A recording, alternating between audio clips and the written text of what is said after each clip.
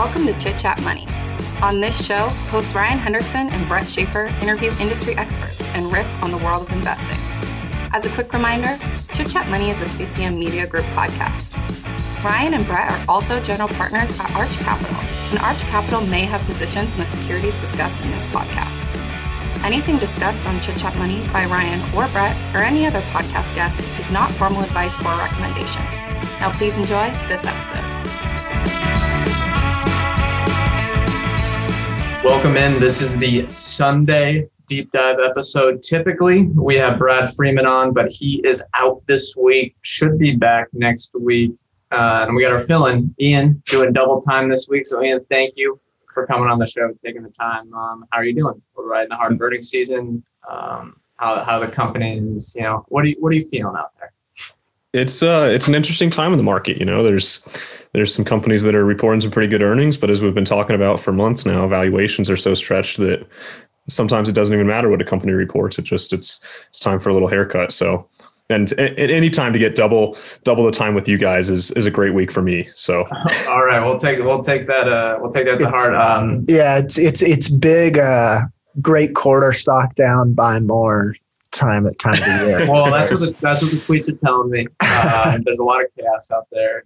Some of the high growth stocks are going a little bit crazy. But today we're going to be talking about a SPAC from Altimeter, and it is a super app from Asia called Grab, Southeast Asia, I guess. But before we do that, we're going to talk about our friends at the multis at Potential Multi-Baggers. The aim of Potential Multi-Baggers is to find stocks that can go 10x over the next 10 years or compound at 26% per year. Potential Multi-Baggers, which is run by our friend Chris at From Growth to Value. You probably know him on Twitter or on Seeking Alpha. He has picked Shopify at $77 a share, Seed Limited at $54 a share, Okta at $64 a share, Roku at $113 a share. The list goes on and on. I don't need to say anything else. There's a great community that they have around there where you can discuss in the comments section. Chris is always interacting with people, giving updates on the picks, making sure that you know what you're doing if you're trying to invest in high growth companies. If you want to become a multi, you can go on Seeking Alpha and look up From Growth to Value, Google it, or go to @FromValue on Twitter. All right, enough of that. Ryan, do you want to introduce Grab? Yeah, so as you kind of mentioned there, Grab is a Southeast Asian super app. And so there really aren't any comparables in the US. I guess you could make a case that Cash App kind of does some of the stuff. But they offer rides, which is sort of their like Uber type of product. They have Grab Pay, which is kind of like an Apple Pay, but it's also point of sale. So it's not just like digital. It's not like just remote payments. It's also like you can put your phone up to whatever the point of sale system is and pay. There's food delivery, there's shopping, bill payment. There's even investing. There might be a peer-to-peer payments element. I saw that on a YouTube video that was kind of like, it was kind of a funny YouTube video. They like go through this guy's day and he uses Grab for everything. Oh yeah, they have them taking 2 ride like Ubers. They have the Uber thing as well. They had them taking 2 of those each day. I'm like, totally realistic. And but the ride service, there's also like shuttles and trains that are like Grab shuttles or whatever. So it's not just like cars. And then the idea is basically that customers no longer need a wallet. They just go out there with their phone and they've got Grab on there and they can do whatever they need. But on the driver side, they have a bit of a super app as well, and they treat them more like employees. So there are full-time Grab drivers and there's part-time Grab drivers. But they offer driver insurance. They've got savings goals, schedules, and then they also have like Grab driver centers. And you can like sit down with a representative and they can take you through like your earnings and like insurance programs and anything else that they have. But they operate in Singapore, Malaysia, Philippines, Vietnam, Thailand, and Indonesia. So that's basically their geographic market. And then they've got, as far as history goes, the company was actually born out of a Harvard business competition by Anthony Tan and Hui Ling Tan in 2011. The two are not related, so just kind of a coincidence there. But Anthony Tan actually comes from a pretty wealthy family. So they operate Tan Truong Motors, which is the leading Nissan franchise seller in Southeast Asia. They're actually publicly listed in Malaysia. So he kind of came from money, I guess. And then him and Hui Ling met at Harvard. They were both from Asia, and they said that friends were complaining about how hard it was to get a taxi in Malaysia. However, Uber was founded in 2009, so I feel like they were just seeing Uber's success in America, and just like, let's just do the same thing over there, whatever. But they won second place at their business plan competition. They received a $25,000 grant. Winning the competition also caught the attention of several Asian investors, and that's sort of where they got their funding. About 10 years later, by him, I mean Anthony Tan and Brad Gerstner connected, and so they both went to Harvard, so they kind of had that background in common, and they decided to take the company public via SPAC.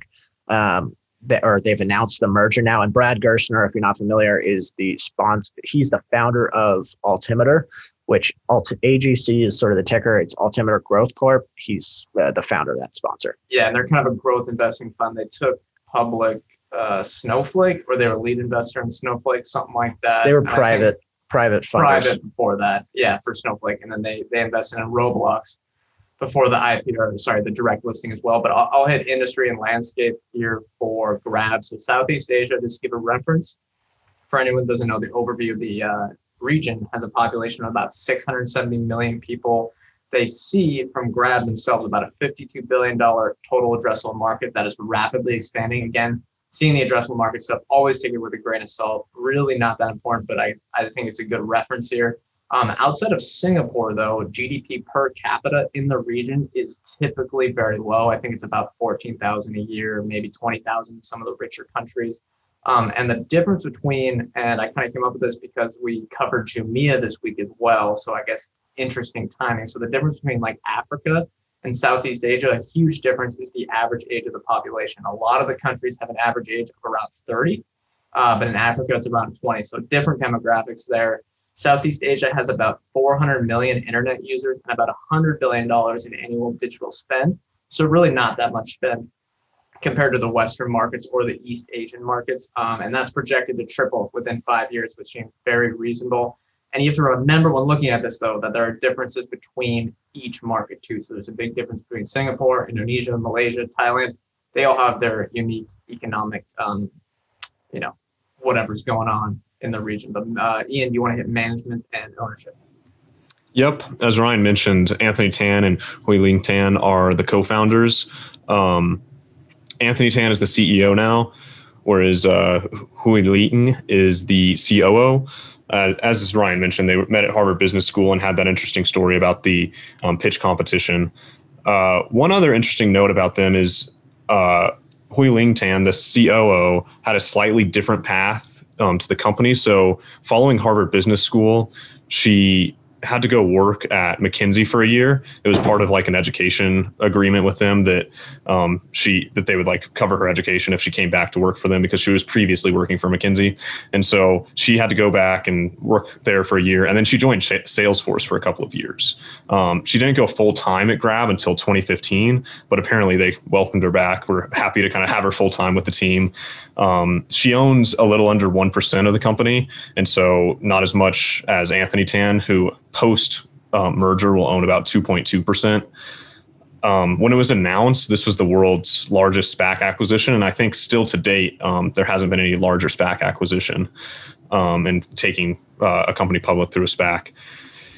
One other note, SoftBank has been involved. They're going to receive about a $4.5 billion cash payout from this agreement. I know there's probably some varying opinions by different people about what SoftBank involvement means. They're going to continue to remain a fairly major shareholder, owning about 18.6% of the company post this merger. Uber owns about 14.3% post merger. Didi owns 7.5%, and then Toyota actually owns about 6% of the company post merger. You rarely see those, or see Toyota. I'm kind of surprised to see them. And it's weird. All these ride sharing companies seem to have invested in each other. In like every company except for Lyft and Uber, who are just kind of big competitors, they all seem to invest. Right. Between ride sharing, LiDAR companies, other autonomous vehicle companies, everybody owns a piece of everything, basically. So it's always interesting to see the exact breakdown, but definitely another situation like that here. Yeah, I'll hit a valuation quick. It's a bit different because we're not getting that audited financials yet. We'll kind of see later. But the ticker of the SPAC is AGC. Ticker will be Grab post-merger, so GRAB.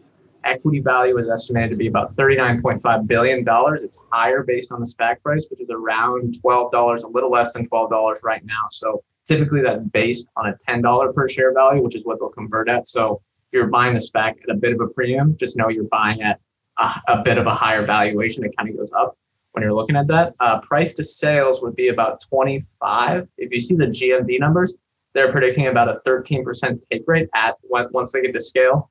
I think they're pretty close to that right now. So they tout a lot of the GMV numbers and the growth. You can kind of get an indication of what future revenue could be. They also got future revenue too. But yeah, price to sales, pretty expensive, 25 right now. And then any profit multiple that I would have seen in their investor presentation would either be negative or extremely high. I mean, they have like a contribution profit number that was basically break even. So that's not really relevant right now. Just know that they have a lot of money, and I'm sure Ian will get onto the balance sheet, and they're trying to rapidly invest for growth. And that really transitions right over to Ryan. You want to talk about earnings? Yeah, they had $12.5 billion in gross merchandise volume for 2020. That was up only about 2.5%. So it sounds like they're growing kind of slow, but you have to remember that even though this is sort of a tech-driven business, a lot of their business is still done in person. So whether it's rides or like point of sales payments, like with GrabPay, it still requires people kind of going out and doesn't really operate that well in a social distanced environment. So 2020 kind of had a hit for them, but their adjusted net revenue was $1.6 billion, which was actually up 60% year over year. So revenue as a percentage of gross merchandise volume went from 8% to 13%. And I'll kind of talk about why I think that was, but I guess that's good to see. It shows that they can kind of get a higher percentage of that volume. But then contribution margin was 7% in 2020. Obviously, that doesn't sound very high, but it was up from negative 118% the year before. And so you're going to see like just really, really lumpy results because before this, I mean, it was really a business. And even now, it's a business that's driven by how much cash are they getting from financing and can they pour that into investments and then sort of reap the benefits later on. So when you've got SoftBank as a backer, that seems to be kind of the game plan you go after. But their EBITDA margins were negative 52% for the year. They had which I think equates to like an $800 million EBITDA loss. But then they had a $2.7 billion net loss. They had negative $800 million in operating cash flow. So big cash burn there, but there's obviously a lot of liquidity, which I'll talk about. And then as far as non-financial results go, they had 25 million transacting customers, 5 million registered driver partners, and then 2 million merchant partners. So remember, there's also the merchant side. So there's that shopping feature and the GrabPay stuff. So they kind of have, I guess, a multi-sided marketplace. Obviously, there's a lot of stakeholders given a super app. So that's pretty much all for earnings. And you want to hit balance sheet? As far as the balance sheet goes, they've got about $3.4 billion in cash pre-SPAC.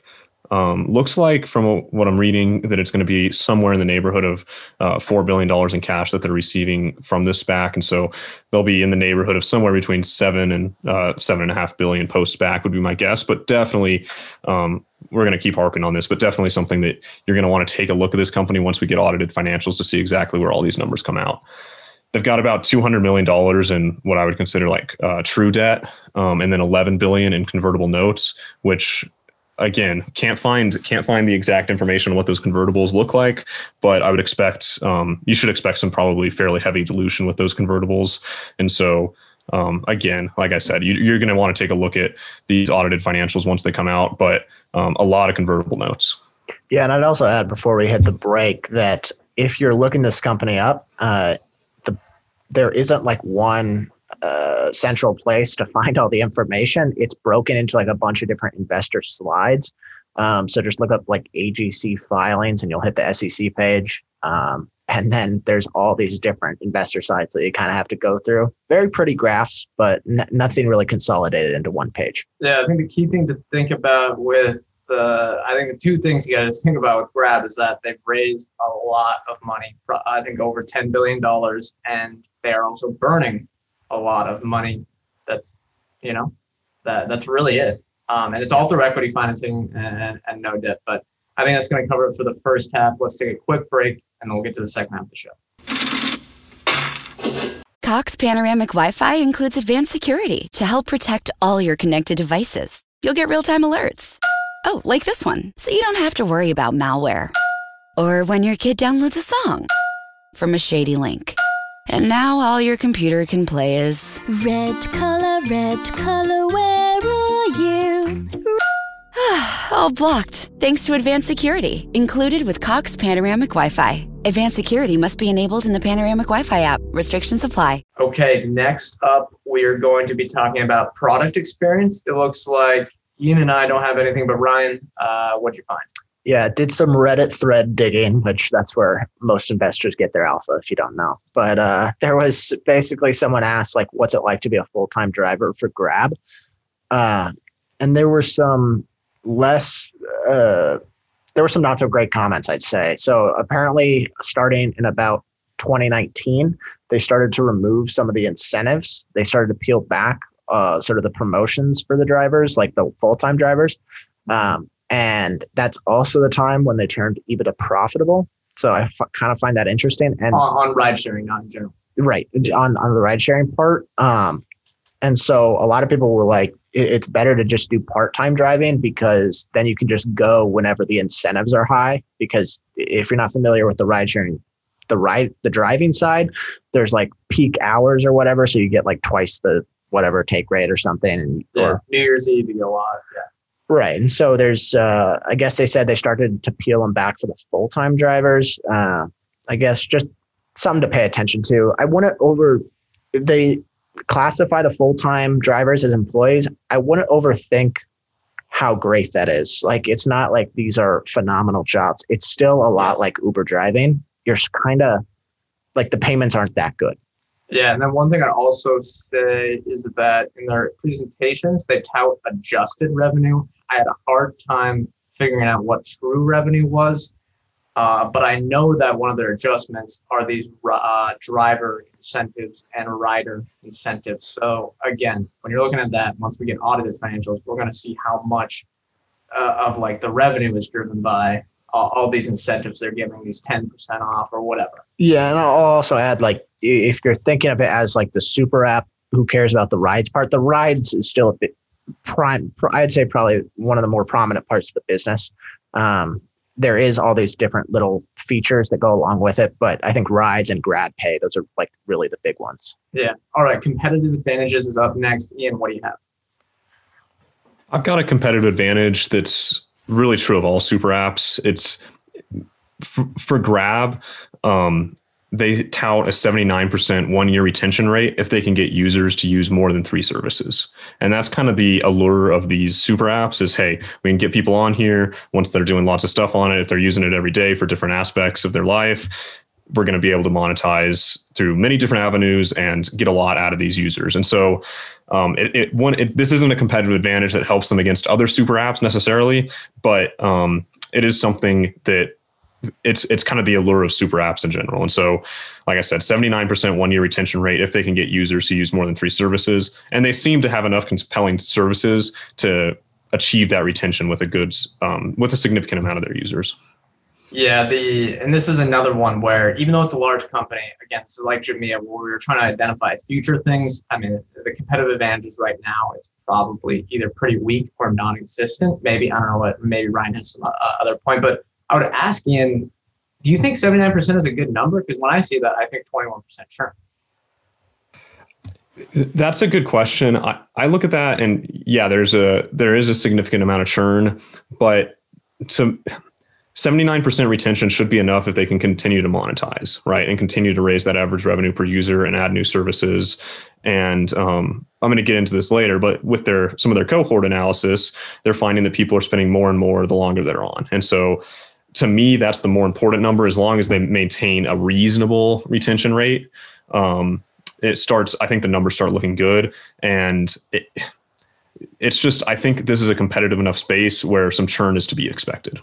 Yeah, that cohort analysis is good. I would also, it feels like the type of app where it can be either like core to your day-to-day life or you can rarely use it. Like I'm not like a daily customer on Uber, but there might be people that are. I think the same thing kind of applies. Like I think it partially depends where you live and whether or not it's like applicable for you. But my competitive advantage, I guess, is the stickiness of the mobile wallet. So, and this is more a theoretical competitive advantage because I don't actually have any numbers on it. But once you get locked in and you've got money on sort of in this mobile wallet and you're using GrabPay on a regular basis, and then you're receiving kickbacks or rewards, benefits, that kind of thing, I feel like it's tough to switch. And I mean, if you're in a low churn environment and you're kind of the first mover, or at least the first one to the market, I think that's a good spot to be in. Brett, you're probably kind of used to this with the Cash App.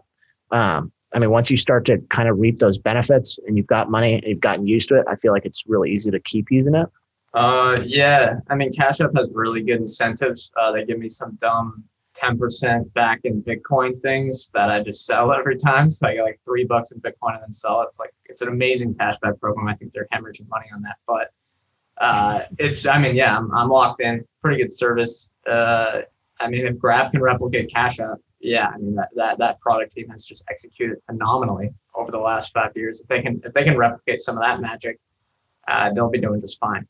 All right, what's your competitive advantage? Yeah, so this is not a competitive advantage, but one thing I think people should consider is that most companies ignore the Southeast Asian market, except Uber, who at a time when I think you read the Uber book, they were trying to, for some reason, go into every market in the entire world, which was, they obviously pulled that back. And I don't know if you hit this, Ryan, but Uber did a deal with Grab to leave the Southeast Asian market, something like that. I forget the details on it, but they did that in 2018. So theoretically, Grab has minimal competition, especially from these Western players. You see a lot of the Western competition focusing on India.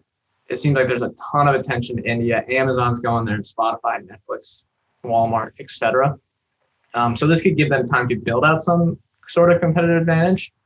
But right now, it's kind of tough to see. It might give them a room to, invest with a good ROI, less competition right now. But besides that, I mean, maybe the financial services thing, but the competitive advantages might be lacking with this company right now. Yeah, agreed. All right, future growth opportunities. Ian, what do you have? This one's a bit of a boring one, but I think it's the major growth opportunity for Grab is just riding the secular wave. A few numbers on that. They've got 11% penetration. Sorry, they don't, but there's 11% general market penetration of online food purchasing compared to China's 21%. 3% penetration with ride hailing versus 15% in China.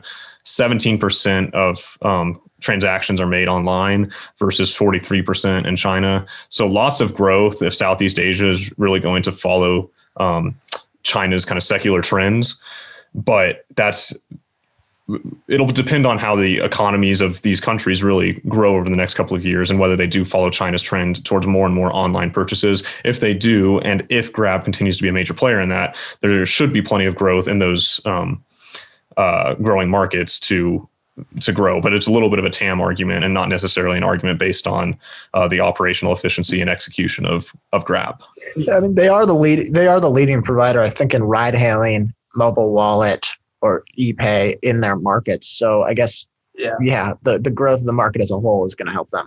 Yeah, and then I guess I forgot to really hit competitors pretty deeply, but the big competitor I think a lot of people know is Sea Limited. So I'd watch out what they have. They compete on the mobile wallet, I believe. I'm not an expert on either of these companies, but yeah, definitely watch out what Sea Limited's doing. That's the other big player, I think, in the Southeast Asian market. But it's really hard to identify the local competitors compared to the United States where we live. But Ryan, you want to talk about your future growth opportunity? Yeah, I've got Grab Ads. So this is sort of the part where restaurants and local merchants can advertise to get more customers through the Grab platform. So if you're like shopping or you're looking for food, you can kind of promote yourself if you're a restaurant or sort of that kind of merchant. Seems like a smart idea, especially if there's 25 million active customers using this app. It's a way for them to it's a way to just help the merchant side and get more money from them. So, I think that's just a good area to go about it. Probably better margins than ride hailing and food delivery. So yeah, that can help that as well. my other growth opportunity was going to be to kill the Grab bikes, because that's a segment of their business, and I hate those. Is that like Lime bikes? Yeah, it's like Lime bikes. Well, I've never understood that. Yeah, that especially in the US, it's been a total dud. But and I guess in China, it's been a total dud too. If you've ever seen those photos of the landfills with just thousands and thousands, probably almost 1 million of bikes just in these landfills from all these startups that got capital. But yeah, well, some Southeast Asian countries, there's more of a bike and motorcycle culture. I guess it's more motorcycles for like the delivery and stuff for the crowded city streets. But I don't know if Lime bikes or whatever that comp is going to be legit. Yeah, I mean, they touted that there's a lot more deliveries on two-wheel vehicles now. Yeah, so I think with like the food stuff, there's a lot of people on like mopeds or motorcycles, that kind of thing. I don't know if that necessarily equates to people riding bikes to and from. God, but yeah, I would be so out if they started touting their scooter metrics. All right. What's your future growth opportunity? So there's a lot of work they've been doing, I think, behind the scenes for the financial services. And my thing was kind of like the Grab Bank. And I'm assuming it would be called Grab Bank because they call everything Grab and then just what it is. So the financial services part seems to be doing well. It's a good concept. And they just got a license for a bank in Singapore. They also have an insurance product on top of this as well. We've seen it from companies like Square. And I guess Uber is trying to do this as well. When you have your marketplace of either merchants or just suppliers or whoever, sometimes they need financing, helping them with, just all sorts of financial services. Having a bank do that is great. Providing them liquidity or whatever can just make it a better operating environment and improve everyone's profit margins in the long term. So that's kind of could be a key way for them to get some sort of operating leverage in this business, but we'll see. And as well, the personal finance stuff with these mobile apps, there's just a tremendous opportunity for that. And there is, they do offer, I think, merchant loans and micro loans. So I think they're kind of on the ball with that already. So yeah, they have that. So if they have a bank, it'll just be, hopefully they'll get a better ROI. Yeah. All right. Highlights, lowlights. Ian, what do you have? For me, the clear highlight was the cohort analysis. They basically showed their cohort analysis from 2016 through 2019. The 2016 cohort is spending 3.6 times the initial spend. The 2019 cohort is already spending 1.5 times the initial spend. It's a nice looking graph. They're growing their GMV from each of these cohorts, and it's going up pretty linearly. And so it looks like they're doing a good job with the users that they're able to retain of growing their share with those users and growing the share over time as well. So I like that. I also like the Southeast Asia market and Grab's focus on it. I think I like the secular trends there. The lowlights for me, though, is it's just a tough main business to make money in. This ride hailing / taxi business is and food delivery, right? It's tough. Now they have some of these ancillary businesses in the payment side that I think are just more interesting. You were just mentioning the banking side, but it's just tough to incentivize. It's tough to get customers to use your product and also be paying your drivers enough that everybody's happy. And for businesses where one or more of the parties are not happy in a general sense, I don't find those to be long-term profitable businesses. I also kind of related to that. They have this net revenue reconciliation that they show on their investor presentation. And I'm not sure I really like this. So you kind of alluded to this earlier, Brett, but I'm just going to read their definition. So they have gross billings, which is basically a measure that calculates everything they take in from like the total billing for like a ride or whatever it is. Then they break out driver and merchants base incentives, which they say refer to the amount of incentives to the driver and merchant partners up to the amount of commissions earned by Grab from those drivers and merchants, which is a little confusing. But basically, you learn what that means when they sum those two numbers to get adjusted net revenue, and then they take out driver and merchants excess incentives to get to net revenue. And what are driver and merchants excess incentives? Well, they say excess incentives occur when payments made to the driver / merchant partners exceed Grab's revenue received from such driver and merchant partners. And so they're actually paying some of these drivers and merchants more and significantly more than they're taking in from these drivers and merchants. And so they're operating at basically at a gross profit loss or an adjusted or a net revenue loss from the get-go on some of these things. And so their net revenue number, I don't know. It's just, you'd want to see audited financials to see exactly what's happening here, but basically they're spending more to generate revenue than they're generating in revenue. And that's always concerning to me when I see that. Yeah, agreed. Totally agree with that. That was a bit of a low light for me as well, which was it feels like they're getting the WeWork treatment because they're backed by SoftBank, because you just look at some of the graphs and it was just like, all the financials are really, really adjusted. I mean, you think about the difference between the net loss and the adjusted EBITDA loss of the last year. It was 800 million in adjusted EBITDA losses. I might be getting these numbers wrong, so recheck me. And then like 2.7 billion in net losses. And they get those. And I think SoftBank kind of encourages it. And then out of nowhere, they just have the rosiest projections moving forward. Yeah, Ian, what do you have? Yeah, I was just going to say, and then they cite like some of their graphs, they cite like a 20% CAGR, revenue growth CAGR, but they use their adjusted net revenue number rather than the net revenue number. And so taking out the excess incentives they pay to people, it feels like you're being sold a little bit, right? And you always are in these investor presentations, but especially without the audited financials, you're just you're left in the dark a little bit. And it definitely feels like you were saying, you're getting a little bit of that SoftBank treatment. And here's one more thing. 2020 was a bad year. You can't blame them, COVID, right? But they're projecting pretty steady growth in areas that aren't going to get the vaccines for maybe 2-3 years fully, Yeah. And it wasn't just like, it's when you look at the charts that they show you, even with the adjusted numbers, it's like lumpy the last few years and then 40% compounded growth rate every year for the next 4 years. Blue skies, we're a unicorn. You ever seen a SoftBank presentation slide? Not a unicorn, it's a decacorn. It's a yeah, we got the decacorns coming in.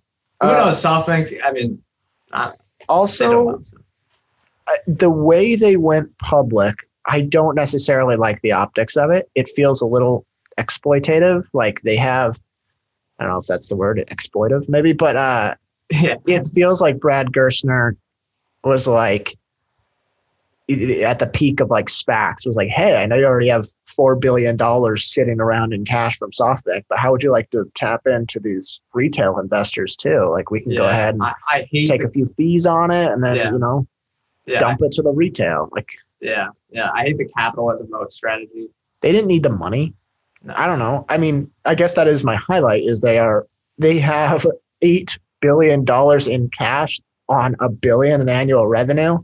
Hey, I'll say Uber had that post IPO. Uber had more and it's dwindling. So just, I guess I didn't really like the optics of that. Also, the monthly transacting users declined 16% year over year.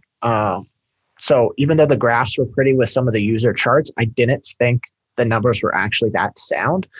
Some of that might have been due to COVID, obviously. But then I guess the highlight I would say is it sounds like they have a lot of notoriety across Southeast Asia. And if you kind of put on some rosy glasses or rose-colored glasses, there is definitely an opportunity for this to be a really, really good business or much larger business as well. Yeah, that goes right into my highlights. I'll try to get more, optimistic here. I mean, financial app stuff, that's a smart idea. I mean, we've seen the gross profit numbers from a lot, PayPal, whatever. I mean, even cash flow numbers from all these, Square, PayPal, whoever.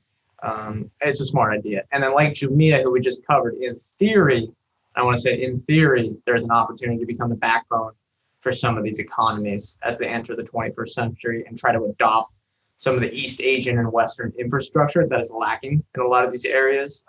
But lowlights for me, I mean, ride hailing and food delivery might be my least favorite business models. Ryan mentioned scooters, and scooters is probably taking the cake because that seems like the worst business model. I don't think they're in scooters. So bikes, whatever, the bike stuff, the micro mobility revolution that never came into play.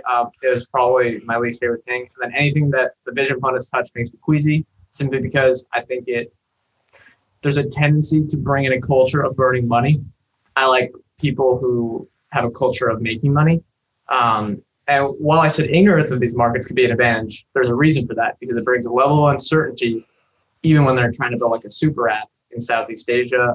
They have no traditional e-commerce product, which I don't know why not. I mean, I don't know. Feels like that is needed. Maybe I'm wrong there. I think they have shopping features. I thought they might have. They might not have the logistics for delivery on shopping, but I know on that little like tutorial video, someone bought a dress after buying some Grab Eats. Okay, so I might be wrong there. Yeah, and then unaudited financials. I don't know. It's just they will compete with Coupang in Singapore too. That's true. Coupang isn't formally going there, but there's a lot of job openings in Singapore, so you can read through the tea leaves that they're going there soon. So like with Grab, I think it comes down to we cover Coupang. I don't know if you guys fall in the same boat here. Everything that Coupang is doing that I like, Grab isn't doing, and everything that Grab is doing that I don't like, Coupang isn't. I just like Coupang, that type of business model, JD.com, a lot better. I guess that goes into more or less interested. What are your final thoughts here? I'd say I'm a little less interested. I just didn't like the types of numbers I was getting from the investor presentation, and I felt like I couldn't really get a handle on this business because of that. Felt like I'd like to see what all these margins are looking like that aren't heavily adjusted numbers. And it's a business I could see potentially if they got a quarter or two into the public market, started getting some financials out there, got an annual report. It's something I could potentially see being interested in down the road, but right now there's just too much uncertainty. It's probably one of those things, this is one of the ones that could make me look pretty stupid, that if this thing really gets going, starts growing revenues really significantly, it could grow, and it could be a great time to get in because there's more risk and there's more uncertainty right now. But there's enough risk and uncertainty that I wouldn't want to get in it myself until I got a little bit of clarification on some of these items. Especially at 25 times sales. I mean, right, guys, that's expensive. I mean, EV might be a little better, but Yeah, if you take what they say at face value, they sort of paint this picture of we run the day-to-day lives of our customers or our users. Before I ever invested in this, I think I would have to know how important it really is to their users, because if they're painting it as like we're an all-in-one super app that everyone uses and people are just using like discounted rides or like the benefits, like where, you see Cash App kind of hemorrhaging money to get people to get on. I guess they're doing fine financially, but they have a lot of gross profit. Yeah. When I say that hemorrhaging money, I don't mean that Cash App as a whole. I'm just saying as a user acquisition strategy, obviously I've made up for it. I use the Cash Card all the time, but yeah, continue. Yeah, I guess the financial services part I like, but it's hard without knowing how important it really is in real life. I like to get some more anecdotal evidence, I guess. So I'm going to go less interested for now. Yeah, I'm less interested. I would ask, has there ever been a ride-hailing company, food delivery might have had in 2020, that has generated a trailing 12-month operating, has been cash flow positive for a 12-month period ever? Has there been a ride-hailing company that is actually cash flow positive? I don't think there has been. It's nascent. It's an immature market. Yeah, it's immature. This is tens of billions of GMV. This is growth time. Also, I find it incredibly concerning that they all own each other. It's almost like one of us is going to make it, and we're all going to just piggyback off that person. Yeah, I'm way less interested. This maybe, and I don't want to exaggerate here, it's my least favorite company we've covered in a long time. Oof. Coupang. Over Jumia. Jumia, I didn't like that at all either. But sorry, Ian. Yeah, I don't know, to each his own. But for all the reasons I like Coupang or all the reasons I don't like Grab, again, I just hate these businesses. There's so much uncertainty. 25 times sales in a market that's affected by COVID. What if I told you that the CEO is friends with Andrew Ross Sorkin? Yeah. The Andrew Ross Sorkin stamp of approval. I don't know. I mean, I don't know what they're seeing here. I mean, obviously Altimeter got to see all this stuff, whatever. They probably, were able to audit that themselves. But right now with all that uncertainty, like for us, we're kind of in on a black box. I think Altimeter SPACs, because they've had such a successful track record, I think anything Altimeter touches gets a premium. Yeah, and hey, maybe, like Ian said, they could be doing 200 billion in GMV in 10 years, or way more than that. You know what I mean? They could totally execute. How many users are they at right now? 6 million? Is that the number? 25 million. 25 million. They could get that to 200 million for all the people in Southeast Asia. I guess one note, people, you were mentioning like the actual use to people's lives. If you track users versus GMV, kind of just do whatever metric you want to do as a percentage, like how, GMV per user or whatever. That's a good track of how much people are actually using it. Yeah, agreed. All right. Anything else from you guys before we wrap things up? Nope. I'm seeing some heads shake. What's your stock for next week? Yeah, my stock for next week is going to be Afterpay.